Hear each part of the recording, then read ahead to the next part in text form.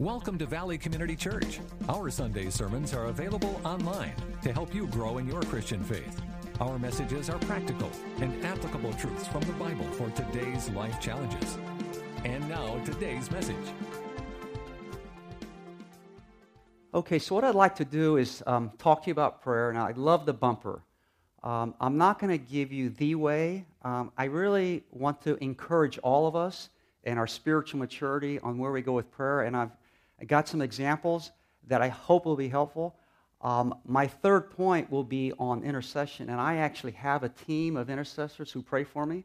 Most of them are local. One is actually in El Paso, Texas, and they actually fed me what they feel they were receiving from the Lord, consider these topics, which was amazingly spot on, and I'm very grateful for that, and particularly one of the examples they suggested that I should mention. And so I'm hoping this will encourage you. This is not meant in any way to be condemning.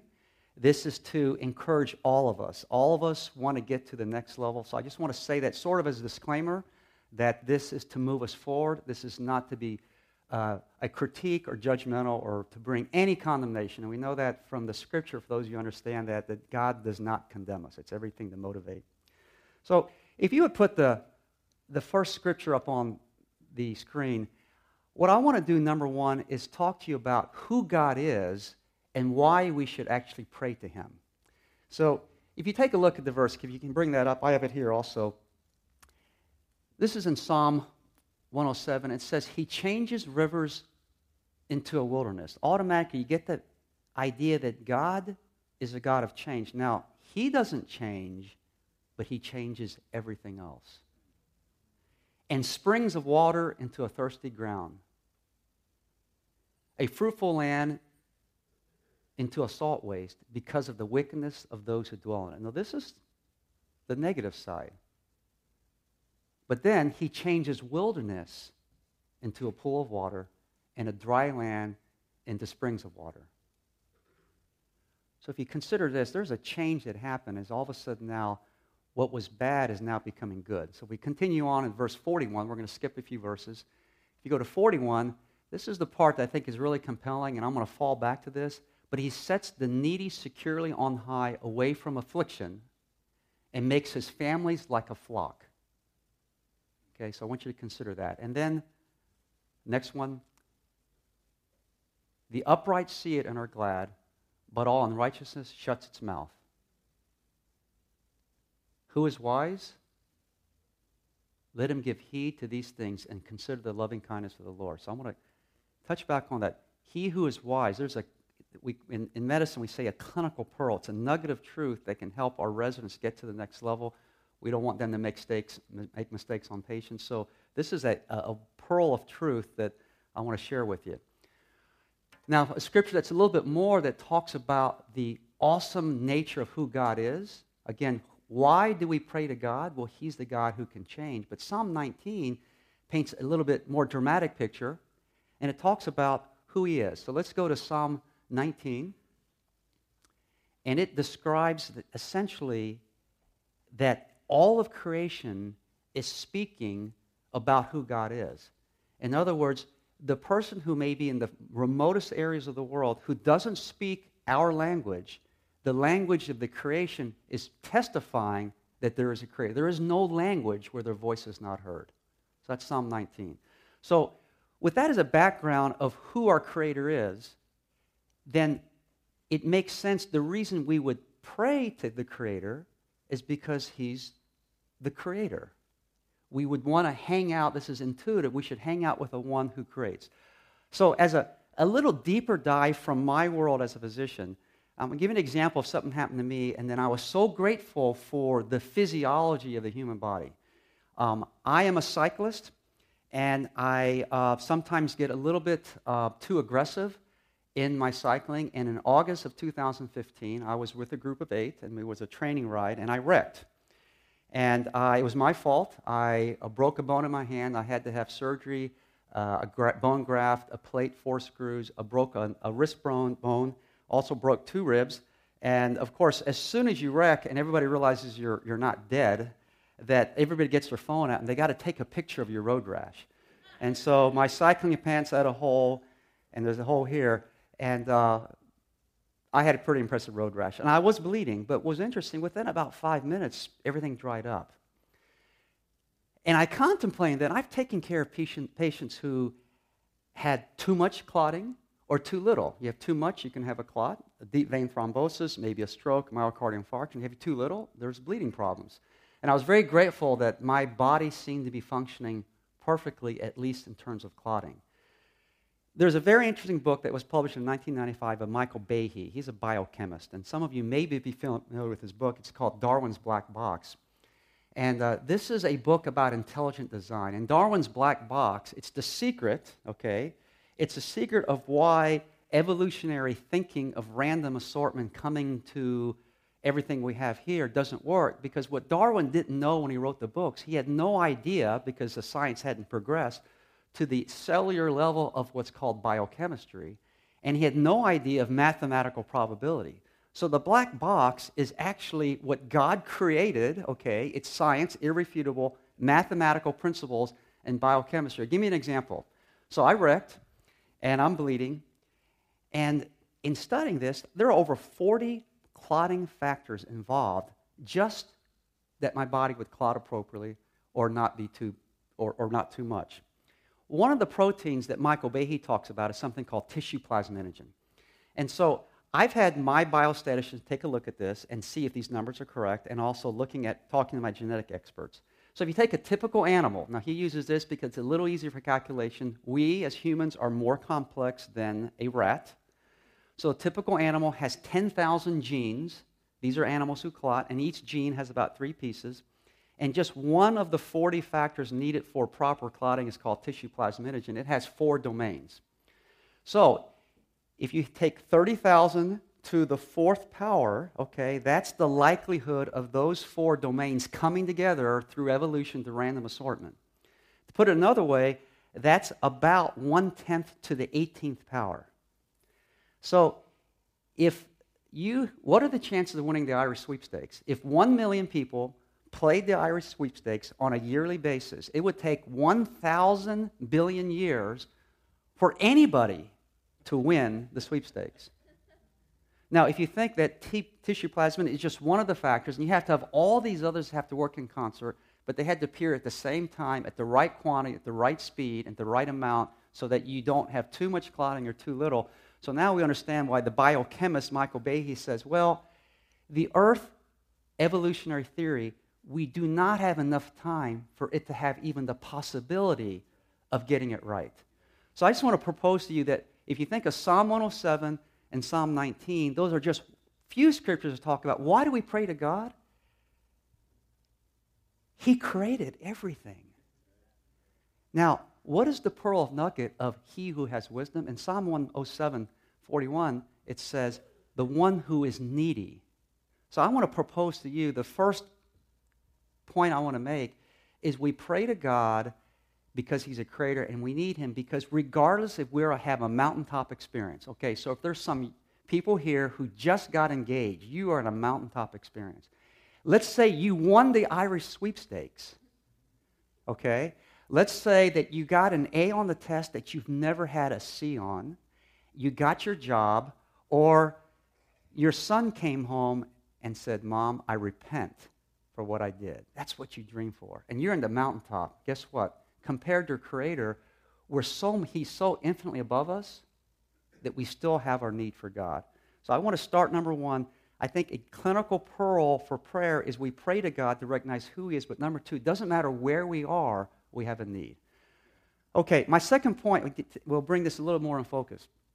Every work day and school day, my wife, Joy, and the kids pray for me, and it's something like this. Dear God, would you please give Daddy wisdom? Would you help him today and give him knowledge? And would you have your way with that? That's a good prayer. And so on my part, I go to our chapel every morning, and it's simply the same thing. Father, would you give me wisdom today? I frequently have my BlackBerry and have my agenda of all the meetings, and these are the things I have to do. And Lord, would you just give me wisdom today? I just need to do the right thing, and let me do what you want to do. So that's how it starts. So I'll give you an example. The commander of my hospital calls me because a general officer, now Fort Bragg has more general officers than anybody but the Pentagon. So we're called the Pentagon South. We have over 30 general officers at Fort Bragg. We have 55,000 soldiers, so it's a huge post. And he said, Sammy, there's a General Smith, we'll call him, has had fever for 3 days, and their clinicians, their unit doctors want to admit him to Womack to help sort out why he has a fever. So the commander called me, and I said, yes, sir. And I don't know how long I was going to pray, but I remember specifically, I said, Father, would you give me wisdom for General Smith to help him? And as soon as I prayed that, a word popped in my mind. Ehrlichiosis. Ehrlichiosis is a fever disease brought on by ticks. And as soon as that happened, I quit praying. I immediately went to a reputable medical source. So I look it up, and I spent about 10 minutes and say, okay, that's how they present, the age group, geographic region. This is the physical exam would look like. This is what laboratory tests would be typical for this condition. And this is how you treat. And so then I went upstairs, hi, General Smith, introduced myself, and I took his history, did his exam. He already had some laboratory work available before he was admitted. It was the textbook case example of what ehrlichiosis should be. Now, let me pose to you, this is I think, an important point. I am trained, I've seen ehrlichiosis before. It would be very easy for someone like me to go up there, because this is fever. I know how to evaluate fever. If I don't know, I can call, let's say, my friend David, who's a physician, or I have an infectious disease expert over here, or I can call to University of North Carolina or Chapel Hill, Duke. You know, I have a network of people that any time I can call 24/7.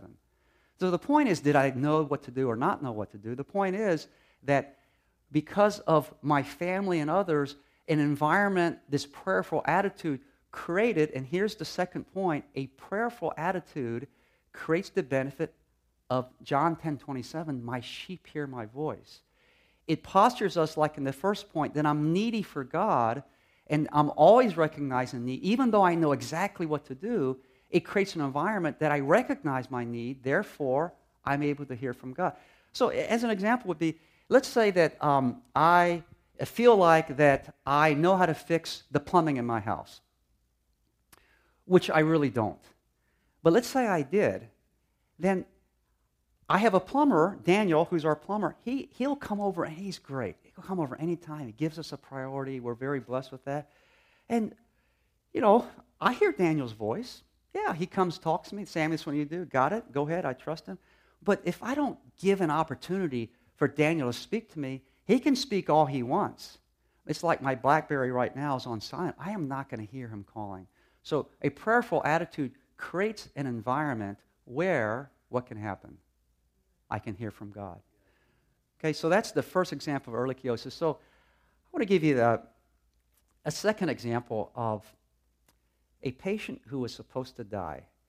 He is 68 years old. He was admitted to the intensive care unit.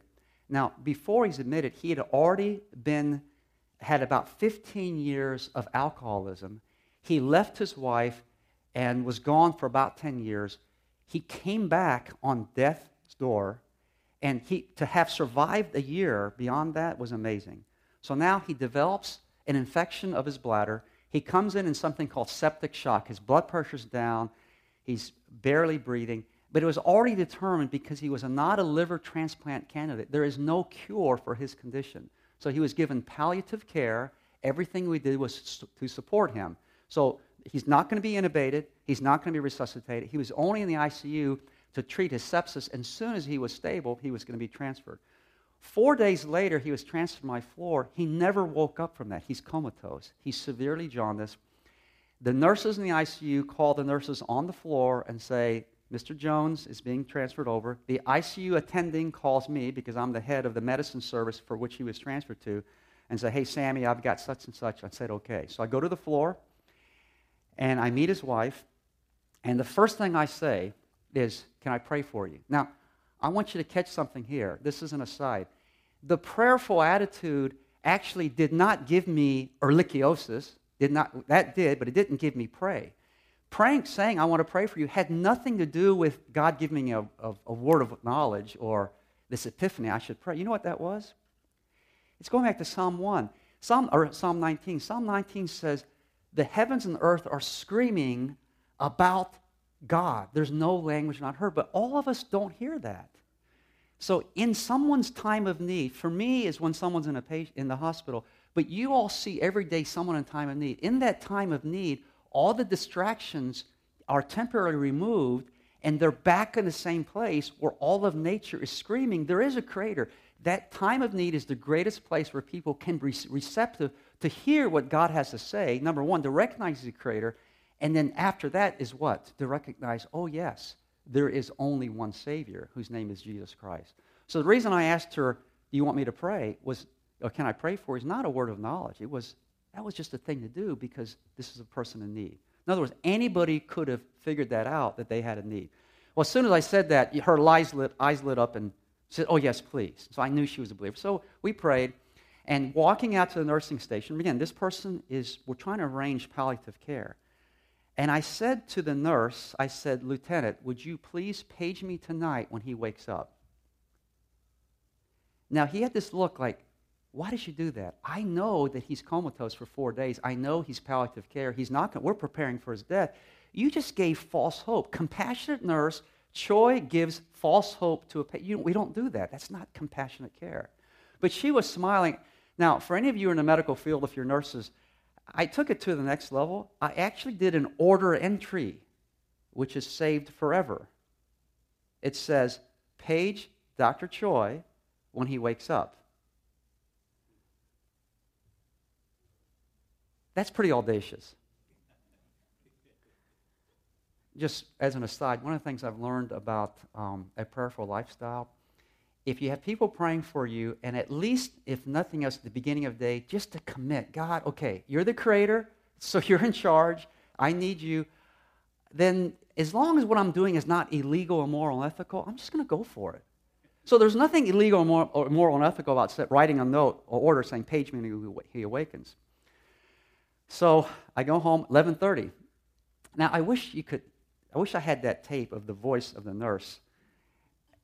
And he says, didn't even tell me who it was. He said, he's awake. So I go to the hospital. I get there.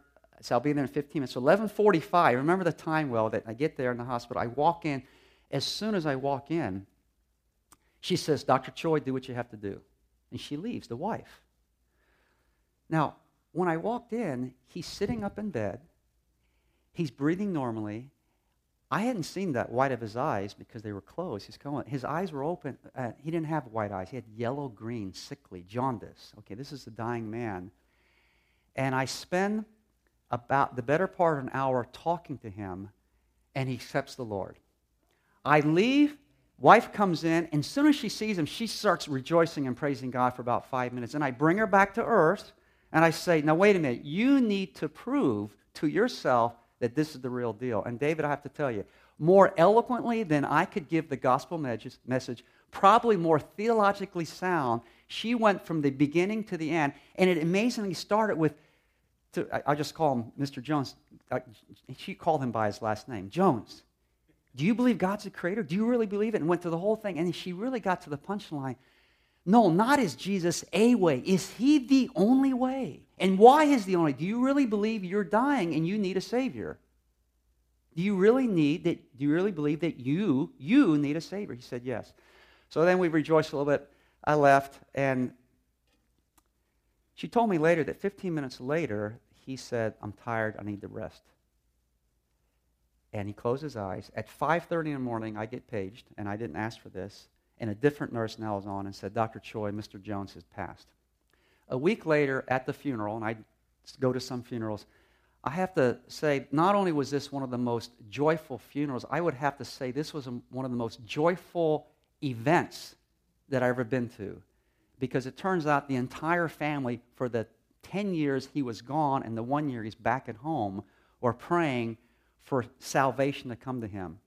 So the second point of a prayerful attitude, it's not so much prayer itself, but a prayerful attitude creates a situation where John 10:27 can be realized, where it says, my sheep hear my voice. God has never stopped talking. You know, he's on the throne. I think we realize he has not abdicated. Whether we go to sleep or not, he didn't wake up in the morning concerned because we were concerned. He's not fretting, and he didn't call all his angels saying, oh my gosh, what are we going to do about the elections, okay? He didn't say that. He already knows what's going to happen. And he's looking to and fro for people who are going to partner with me and do what we need to do. Okay, I'm not going to talk about that, but 1 Timothy 2, first of all, pray for your leaders. So it doesn't, to me, and it shouldn't. It doesn't matter who's in charge, because I'm going to pray for them. So that's the prayer, the benefits as we hear from God. Okay, the third point is I want to talk about intercession. Now, intercession is almost like a four-letter word. It can be intimidating. It can be maybe discouraging, and I don't mean for that to happen.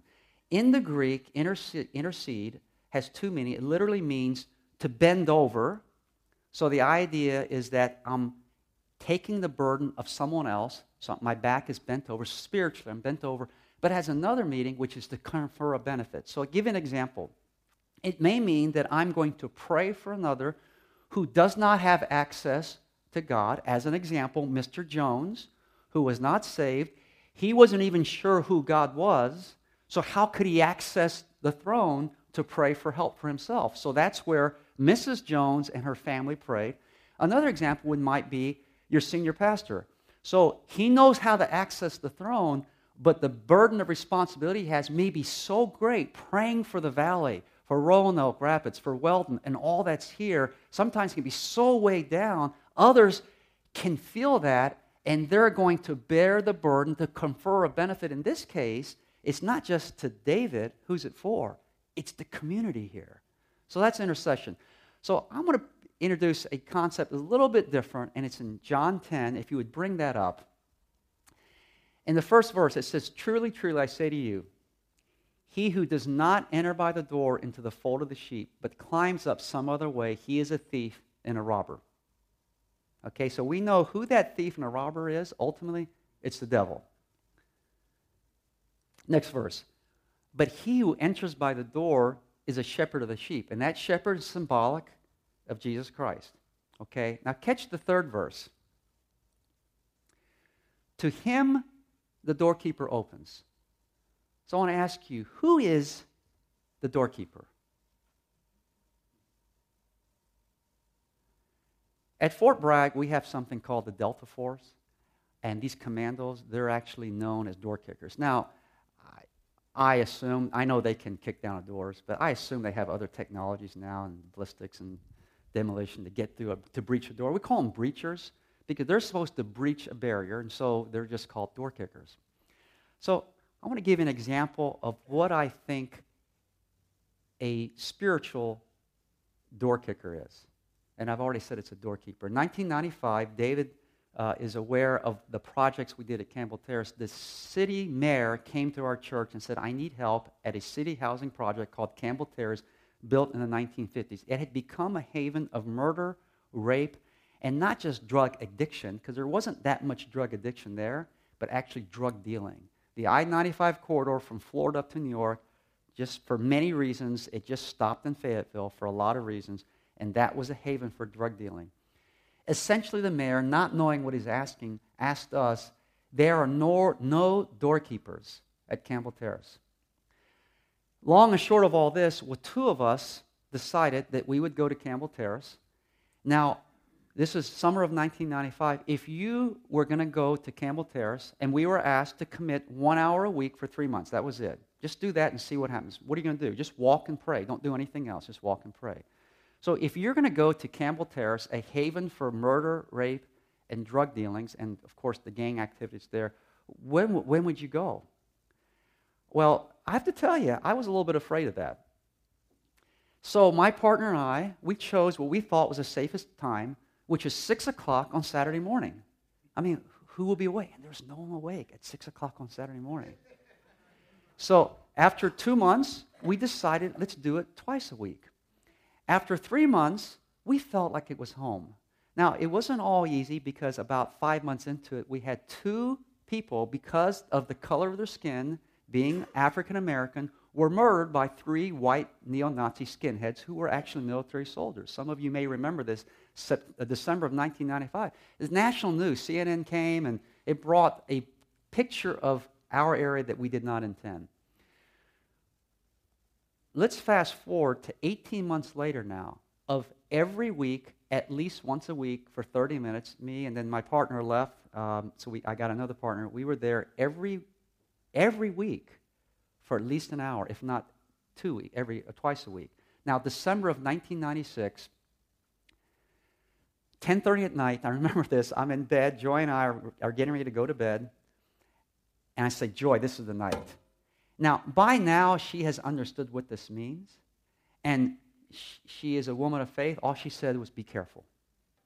So I call up my partner, and I call up a woman who some of you may know, Marion Graham, who is a lifetime missionary partner. She developed a prayer network in Romania. She's developing a prayer network in China. She's not part of our team, but I called her up, and she said, sure, I'm in. So we get in our van. Now it's 11:30 on Friday night. Remember, we were afraid to go even at 6 o'clock Saturday morning. Things are just coming to life at 11:30. Everybody's there. And we go to Campbell Terrace, and the thing back then was integrity music. David and Andrea were, Hosanna. And we tried to find the most liveliest, energetic, which you couldn't find as much in that venue. But we found what we found, put it in, turned on the tape, rode around with the windows down as loud as we can tolerate. 7 times we just drove around Campbell Terrace with this music. 1 week later, and we felt something happened. We didn't know what. 1 week later, my partner and I are sitting on the steps of the Neighborhood Resource Center. Now, remember I said being a doorkeeper? All during the time, we were just saying only Jesus could come in. And then we turned into actually a door kicker, and this is the first time we did this. Sitting on the steps, we said, this is a forceful prayer. We had full of confidence. In Jesus' name, this resource center will become a place to preach the gospel. In the name of, and nothing, and basically said, and hell cannot stop us. Little did we know, that month, December of 1996, a pastor's wife at Manna had gotten the burden to do a Sunday school club at Campbell Terrace. Usually it takes 6 months to get anything done, and don't even try to do something spiritual. That was December. By February of 1997, less than 2 months later, we had our first Campbell Terrace Kids Club. And the rest you actually can Google and read about, of all the articles that appeared in the Fayetteville Observer and some in the national news about how that whole place was literally transformed. At another time, if you're in my area, I'll tell you about my encounters with gangs in Campbell Terrace. It's pretty cool. So the third point is we are called to intercede for people who don't have a voice because they don't know how to access the Savior, or they need hundreds of other voices to be loud enough to make a dent in the heavenly spheres. It's not that God can't hear. It's simply, this is the way God's ordained to carry out the process of the kingdom, and everybody benefits. Okay, so what I've talked about is we pray because we know who God is, He's the Creator, and because we need to pray, regardless of where we're at. We pray, number 2, because there are benefits. We get to hear God's voice. Number 3, we pray because we're actually all called to intercede. In fact, the Bible says the one who bears another burden glorifies God and fulfills the law. So when we pray for other people who can't, it's actually fulfilling what God wants. And then the fourth point is, how do we pray? Now, you all are familiar with the Lord's Prayer in Matthew 6 and Luke 11, and many of us have memorized it in the King James Version, and starts off, Our Father who art in heaven, hallowed be thy name. In reality, that was not really his prayer, because he is not going to, that he would pray to the Father. Remember, he's God. He's God the Son. So this was the Lord's paradigm to teach us how to pray. There actually is, I believe, the Lord's Prayer, which is a tremendous model on how to pray. And before I talk about that, I want you to consider pray. In the Greek, pray literally means to wish or to exchange. To wish or to exchange. Now, if you think about in the Gospels, actually in Matthew, Mark, and Luke, in Matthew 26, it talks about when Jesus is in the garden, and just before he's going to his crucifixion, but not just crucifixion, but to be eternally damned by God, right? To take the curse of all mankind.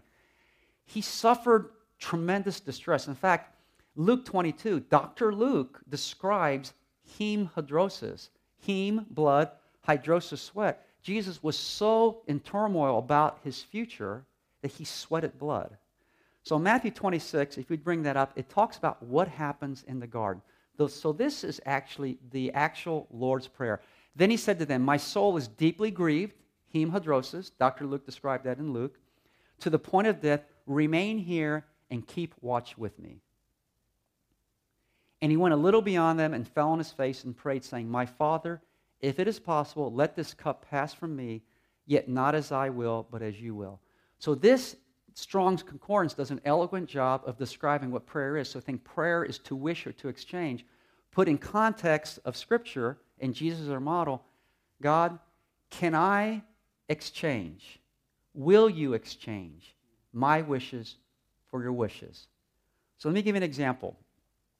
Let's say that you want to buy a brand new set of golf clubs. Okay, now, for the wives in the room who are opposed to your husband buying golf clubs, that golf club could be translated for anything else, okay? Yeah, you can put anything else you want there. But let's just say that the man, and it could be a woman, okay, but the husband he knows that I really shouldn't buy this golf club. So watch how this works. Okay, God, I want to exchange my desires for your desires. And do you want me to buy the golf club? And just by phrasing it that way, it creates an environment of what? John 10:27, we can hear his voice. Okay, I'm not supposed to buy the golf. By the way, I don't play golf, okay, but I'm not going to buy those golf clubs. But watch what happens if we do the Lord's Prayer of exchanging our wishes for his on a regular basis. It could take days, weeks, sometimes months, okay? And at Campbell Terrace, it took us 18 months before anything happened. And in the process, 5 months into it, we had 2 people get killed. Okay, so, by the way, when do you stop praying? When God tells you to. And you'll know. And that's where we can talk to each other people. But the benefit of exchanging our wishes for God, at first is, yeah, I still want it, but God, you say it, I'm going to obey. So that's good. But what's really cool is after a period of time, God, what do you want about this? It's that we go kind of on a neutral surface. I think I want it, but I'm not sure what do you want. And then it's not that we have to go against what we want. Our wishes actually change. And we say, Joy, those golf clubs, I don't know. What do you think? And, well, what do you think? I don't care. I don't want them. Okay. I guess God spoke. Watch what happens if all that we do, and this is my desire for Sammy Choi, is, I'm almost 56 years old, so I have less time on this planet as before. I don't have time to make mistakes. But it's not really about making mistakes. I rather spend time doing what God wants.